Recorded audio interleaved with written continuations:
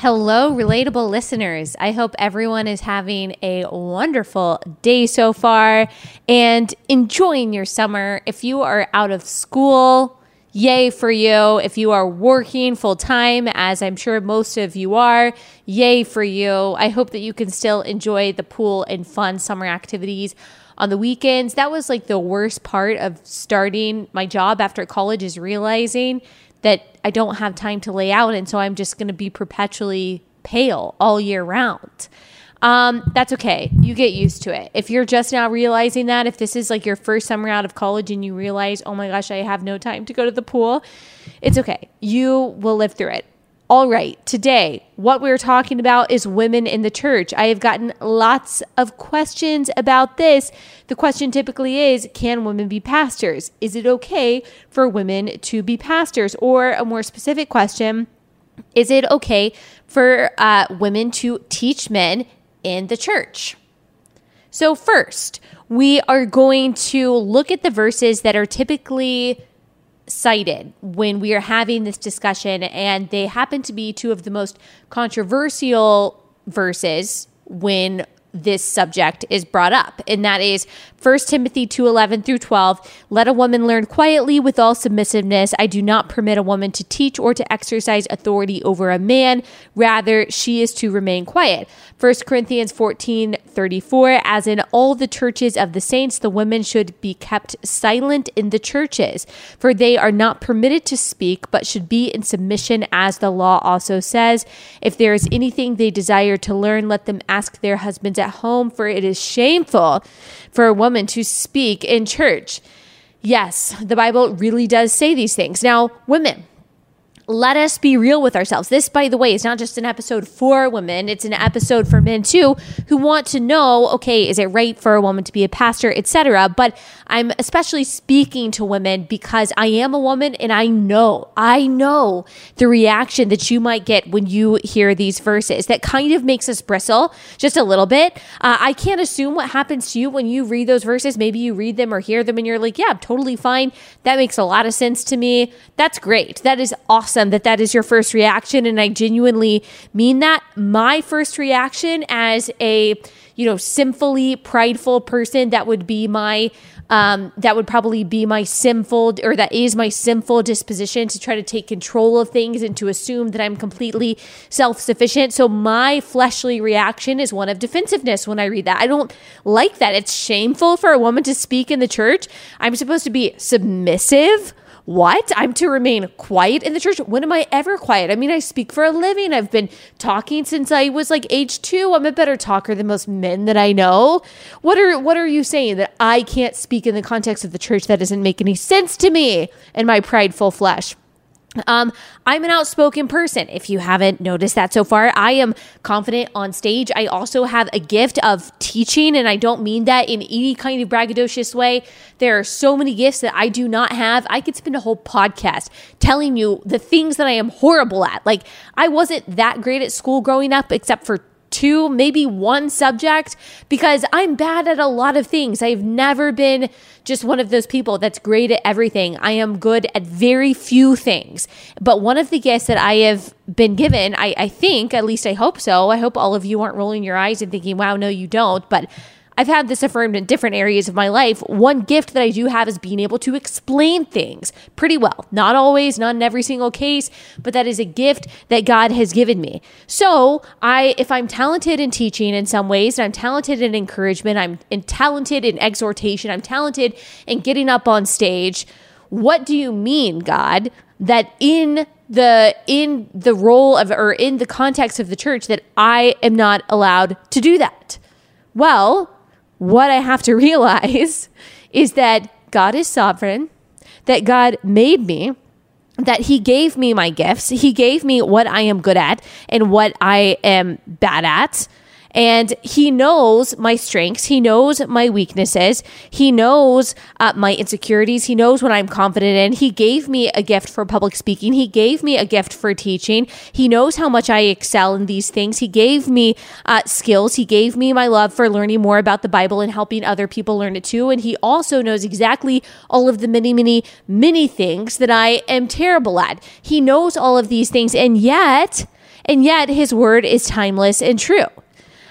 Therefore, these verses apply just as much to me as they do to anyone else at any other point in history. Because the fact of the matter is, when I read those verses and I have a negative reaction and I start pumping myself up and I say, well, I think I'm a better speaker, I'm a better teacher, I know more about the Bible than this person who got to stand up and teach in church, or this pastor, or this teacher, or this guy who stood behind the pulpit, I could do that better.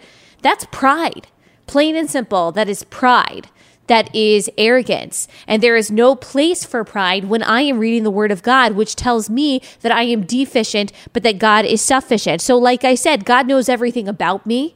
He made me. He knows exactly who I am, what I have a propensity to do, what my strengths are, what my weaknesses are.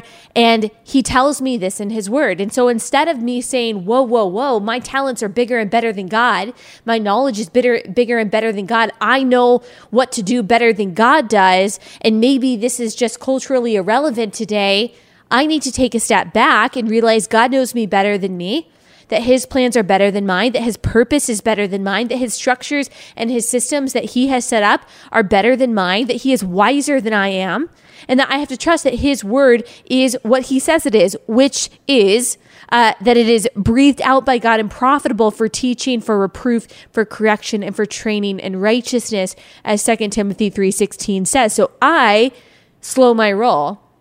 I take a seat. I take a step back and I say, okay, God, you are bigger and better than I am.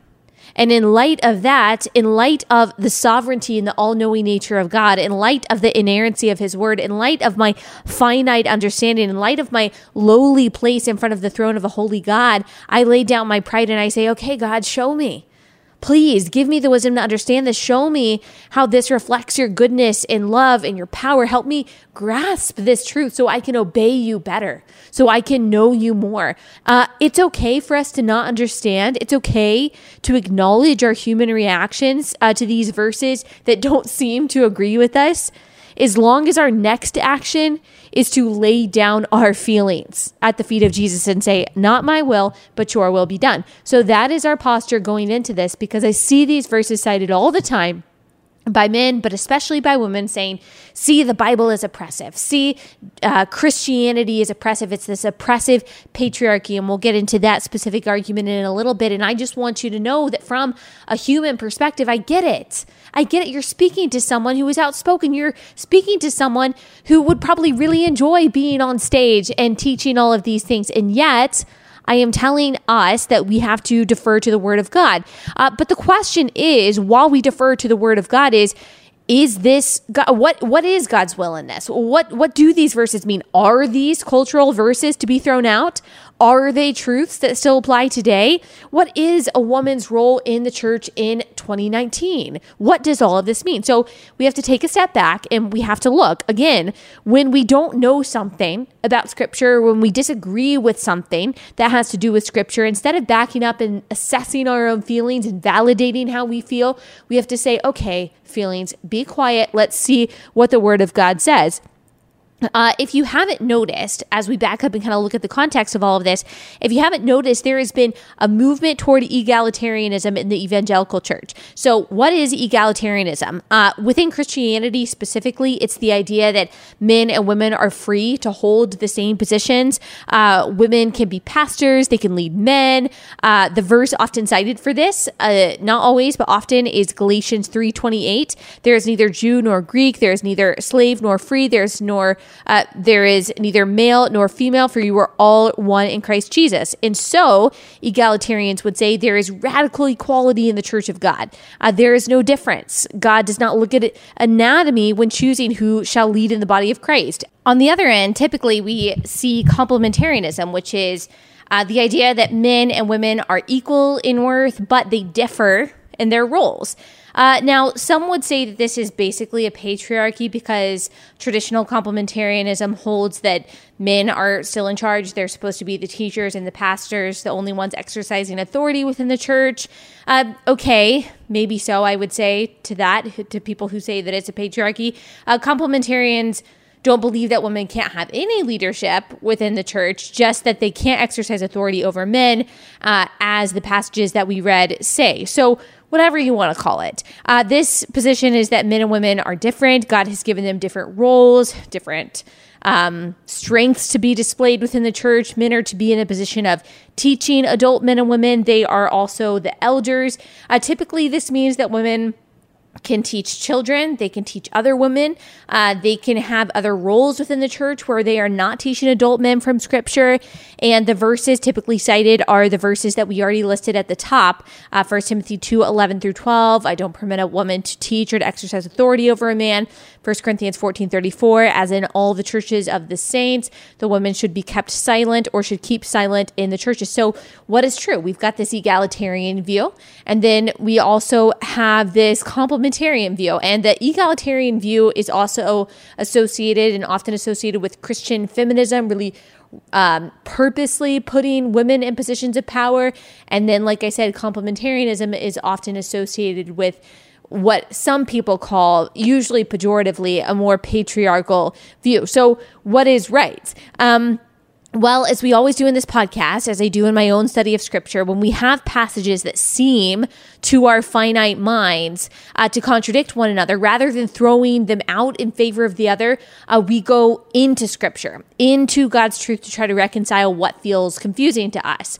First, I need to tell you about Simply Safe. So there was a recent Gallup survey that said that Americans worry more about burglary than they worry about any other crime. And yet, here's the crazy thing.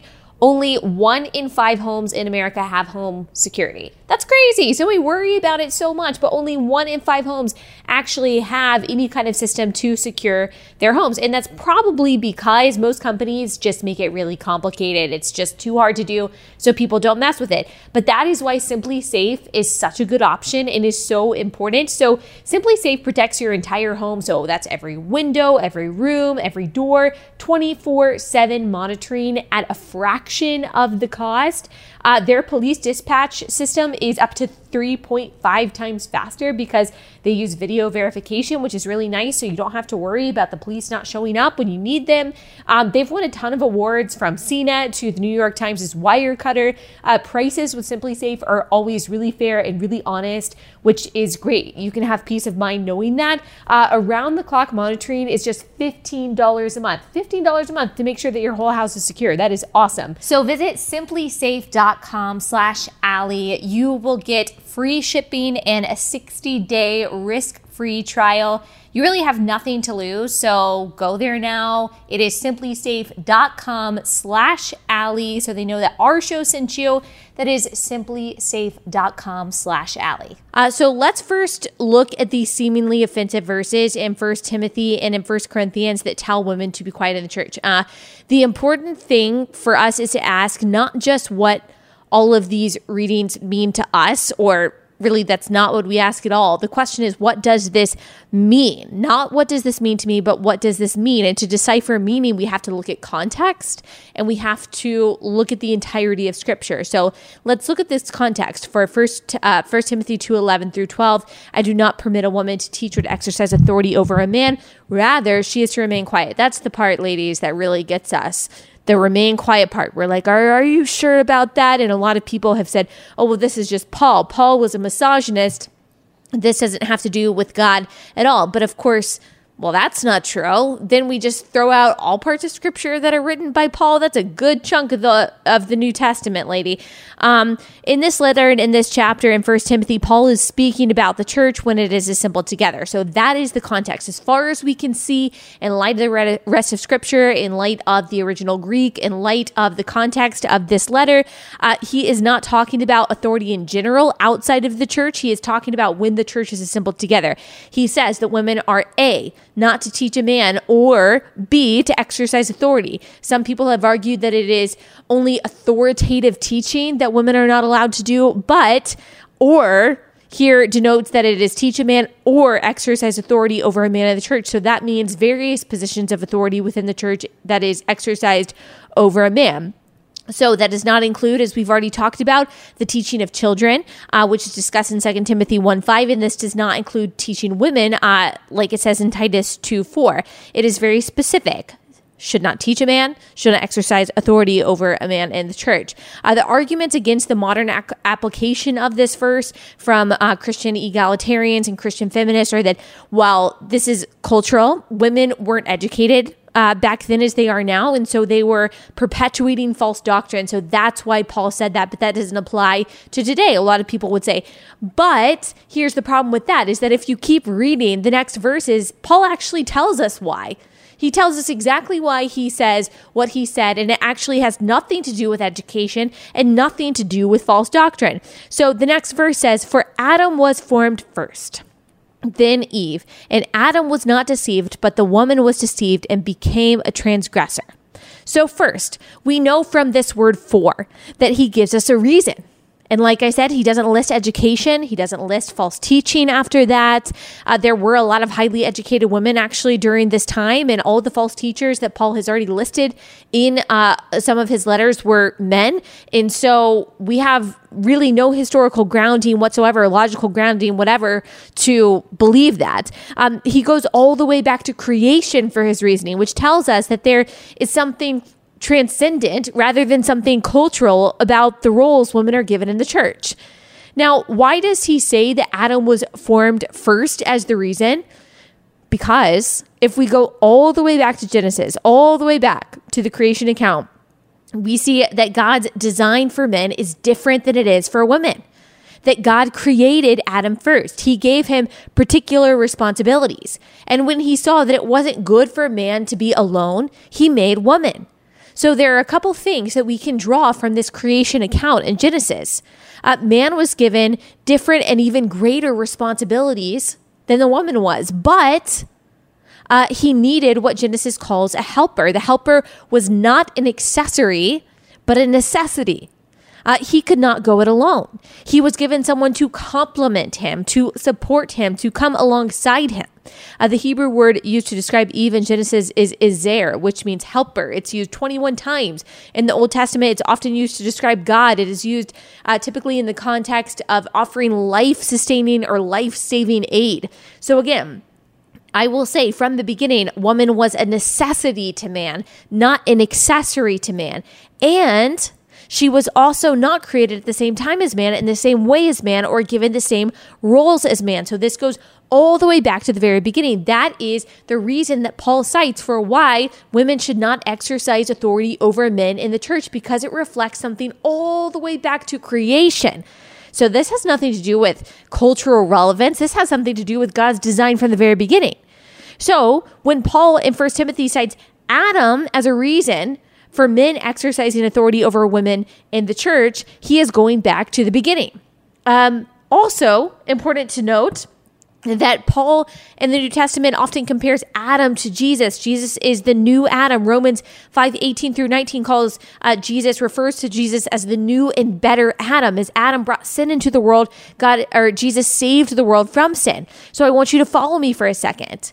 Who does the Bible also say, God through Paul also say is the head of the church? Jesus. Colossians 1:18 says, and he is the head of the body, the church, says the same thing in Ephesians. He also uses the headship of Jesus over the church to explain marriage. For the husband is the head of the wife, even as Christ is the head of the church, his body, and is himself its savior. So, what can be deduced from that? What can be deduced from all of this in light of scripture, in light of creation, in light of Jesus's headship over the church? That men's teaching an authoritative role in the church is reflective of an order that God ordained in creation and reaffirmed through redemption. Okay, let me say that again. Men's teaching an authoritative role in the church is reflective of an order that God ordained in creation and reinstated through redemption. The same is true for our other, quote, problematic passage that we listed in the beginning. 1 Corinthians 14:34, as in all the churches of the saints, the women should keep saying be kept silent. It's the women should keep silent in the churches, for they are not permitted to speak, but should be in submission. There's that submission word again that so many of us women don't like when we first read it. Now, just a note here, 1 Corinthians 11:5 and 13 clearly give women the freedom to both prophesy and to pray in the church. So in light of that, it doesn't seem that Paul is giving a mandate for them to be completely silent all the time, like an absolute prohibition for making any noise. But in the context that he is talking about, he is likely talking about any kind of talk that is, again, exercising authority or teaching. You have to look at scripture as a whole. You have to look at the book as a whole, the chapter as a whole, and we have to examine the context. Okay, so keep tracking with me. If you watch, you will notice that the churches that have female pastors nowadays, the churches that believe in this kind of egalitarianism, this so-called Christian feminism, the ones that don't really believe in biblical gender roles, often, though not always, but often they give way on other biblical issues as well. They very often, you will see, reject God's view of biblical marriage and embrace gay marriage. So why is that? You could say, because when you start picking and choosing pieces of scripture to fit your own worldview, that all the culturally inconvenient stuff just kind of is left out, which is true. That's true. That is what happens when you base it on what is culturally cool or what your feelings are, what's easy. You kind of just start picking and choosing what is easy for you. So that is true, but it is also bigger than that. It's bigger than that. We've already seen that the male headship that God through Paul commands is a reflection of creation. And we have also seen in Romans that Jesus is the new and better Adam. And we have also seen that just as Adam was the head of Eve, that Jesus is the head of the church. And just as Jesus is the head of the church, so the husband is the head of the wife. These are all three marriages that reflect a divine dichotomy between husbands and wives from creation to redemption.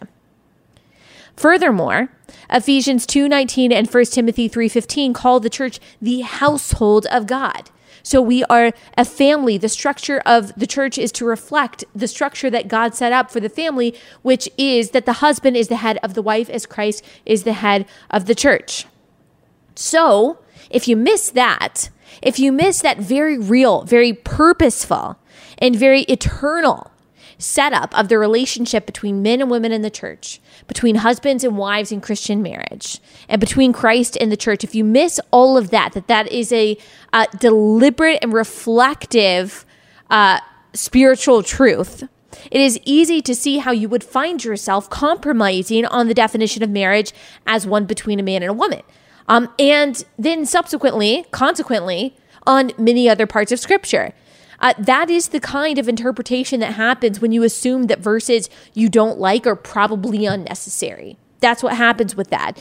That is what happens when you assume that you know better than God.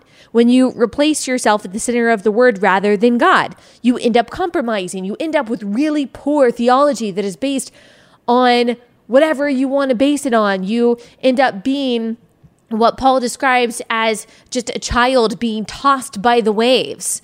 Whatever is popular at the time, that's what you base your theology on. Well, that's not what we're called to do. Now, I don't have any patience for hearing about, there was this tweet thread not that long ago about how Christianity and the Bible really is so patriarchal. Well, I shouldn't say that because it's usually used as a pejorative. It's not used as a pejorative in the Bible. How it is oppressive, how it hates women, how it denigrates women, how it objectifies women. That is not true. The necessity and the value of women is on display throughout Scripture, from Eve to Sarah to Miriam to Rahab to Deborah to Esther to Ruth to Mary to Martha to Priscilla to Phoebe. I think that's an order. I'm not completely sure. But all of these women throughout the Old Testament and the New Testament were of value. They were of purpose. They were used according to God's will to advance his purpose, to advance his kingdom. Women are valuable in the eyes of God. He wouldn't have made women if they weren't. He wouldn't have made them as a necessity rather than as an accessory, what we said earlier, if he didn't think that they were important and valuable and made in his own image. If we look at the life of Jesus, Jesus locked eyes with the woman caught in adultery. Jesus engaged with the woman at the well. Jesus touched and healed the bleeding woman who was considered unclean that probably no one had touched in years. God loves women. He values women. He made women for a purpose. He made women in his own image. And we as wives in Christian marriage have the privilege of being compared to Christ's bride. Men don't have that same privilege, but we do, which is the church. And you know how husbands are to care for their wives according to this passage in Ephesians 5? Ephesians 5 says, "Husbands, love your wives as Christ loved the church and gave himself up for her, that he might sanctify her, having cleansed her by the washing of water with the word, so that he might present the church to himself in splendor, without spot or wrinkle or any such thing, that she might be holy and without blemish. In the same way, husbands should love their wives as their own bodies. He who loves his wife loves himself. For no one ever hated his own flesh, but nourishes and cherishes it, just as Christ does the church, because we are members of his body." So there is that dichotomy, that reflection again between marriage, between one husband, between one wife, is reflective of Christ and the church. And what a privilege, what an honor it is to be a Christian wife. What an honor it is. Christ died for his church. And this passage is saying that husbands should treat wives in that same way, that they should lay their lives down for their wife. You want to tell me in light of that God doesn't have a high view of women, that God doesn't care about women, that God doesn't rejoice in the unique beauty and the purpose and roles of women? Just look at how much he cares for us. I mean, there's a whole chapter in Proverbs dedicated to a godly Christian wife and woman and what that life looks like. There is so much beauty and joy in being a Christian woman, so much privilege, if you want to use that word, so much honor in being a Christian woman, that we get to be co-laborers with our brothers and our sisters in Christ. We get to be co-laborers with Christ. And it's true what Galatians says, 3:28, that there is no male nor female, Jew nor Greek, whatever, etc. And that is true. When we look in light of the rest of Scripture, when we look at the context of this verse, we see that means when we're talking about participation within the saints, when we're talking about participation in the church, participation in the kingdom of God, when we're talking about our value as co-laborers, when we're talking about salvation, there is no distinction. But that doesn't mean that God doesn't have a specific system, a specific structure, and yes, a specific hierarchy of submission for men and women within the church and within Christian marriage. He does. And it's reflective of a much bigger, a much more eternal reality than the one that we can see. And that's why we don't mess with that. That's why we don't mess with the idea that men are supposed to be the ones exercising authority over women in the church. That's why we don't mess with the idea of a man and a woman being joined in Christian marriage, and only a man and a woman being joined in Christian marriage, and that the man is the head of the wife, because it demonstrates Christ and the church. That is a symbol of the gospel. And that is why you see people who compromise on Christian marriage, who compromise on gender roles, also compromising on different parts of the Bible, because it's not just this physical reality, it's a spiritual reality. So that's why having a right view of women in the church is important. It's much bigger than the politics of the day. It's much bigger than the politics of Paul's day. It has to do with the gospel. Now, when I say it has to do with the gospel, I am not trying to say that this is a salvation issue. Now, I will say that, like I've said, compromising on this typically leads to compromising on other things, or it's typically associated with compromising on other things. But I'm not saying that we can't honestly disagree on this and you're not saved. I'm not saying that it is I'm not saying that it's a salvation issue, because it's not. But I just want to make the point in this really whole episode, that those of you, especially women, who, like me, are initially thrown off, we're initially perturbed, like we don't really like these verses, we don't really like this idea, the verses that say that you need to be quiet in church, you can't exercise authority, that you have to submit to your husband. I'm telling you this so that you know that I understand where you're coming from, but we have to take a step back. We have to stop. We have to lay down our pride and remind ourselves of the gospel, that is beautifully reflected in the hierarchy of the church and of marriage, which was first demonstrated in history in the creation, and realize that, wow, thank you. Thank you, God, for doing this for us, that I get to be a part of that I am so undeserving to be a part of Christ Church. I am so undeserving of being of playing a role in the kingdom of God. I am so undeserving of all of that. I will play any role you want me to, God. I am humbled that you even want me. I'm humbled that you died for me. I will do anything that you want me to do. Of course, thank you, God, for giving me this role. And thank you for caring so much that you believe that my husband should love me as you love the church. That's amazing. That should be our posture as women. One of gratitude, one of humility, one of wonder as we look at how God set up these structures to reflect the gospel. That should be our attitude, not one of pride, not one of arrogance, not one of insistence on our own way, not one of trying to fit into the culture, but one of absolute awe that the God of the universe would have us play such a crucial role. He didn't have to do that. He didn't have to save us. He didn't have to paint this beautiful picture of Christ in the church and marriage and Adam and Eve. He didn't have to do all that, but he did because he's a good and loving and faithful God. And if you are caught up on these verses, if you are caught up in all of these feminists telling you that these verses should be thrown out because it's a part of the evil patriarchy, might I submit that you are holding on to an idol that you need to let go of.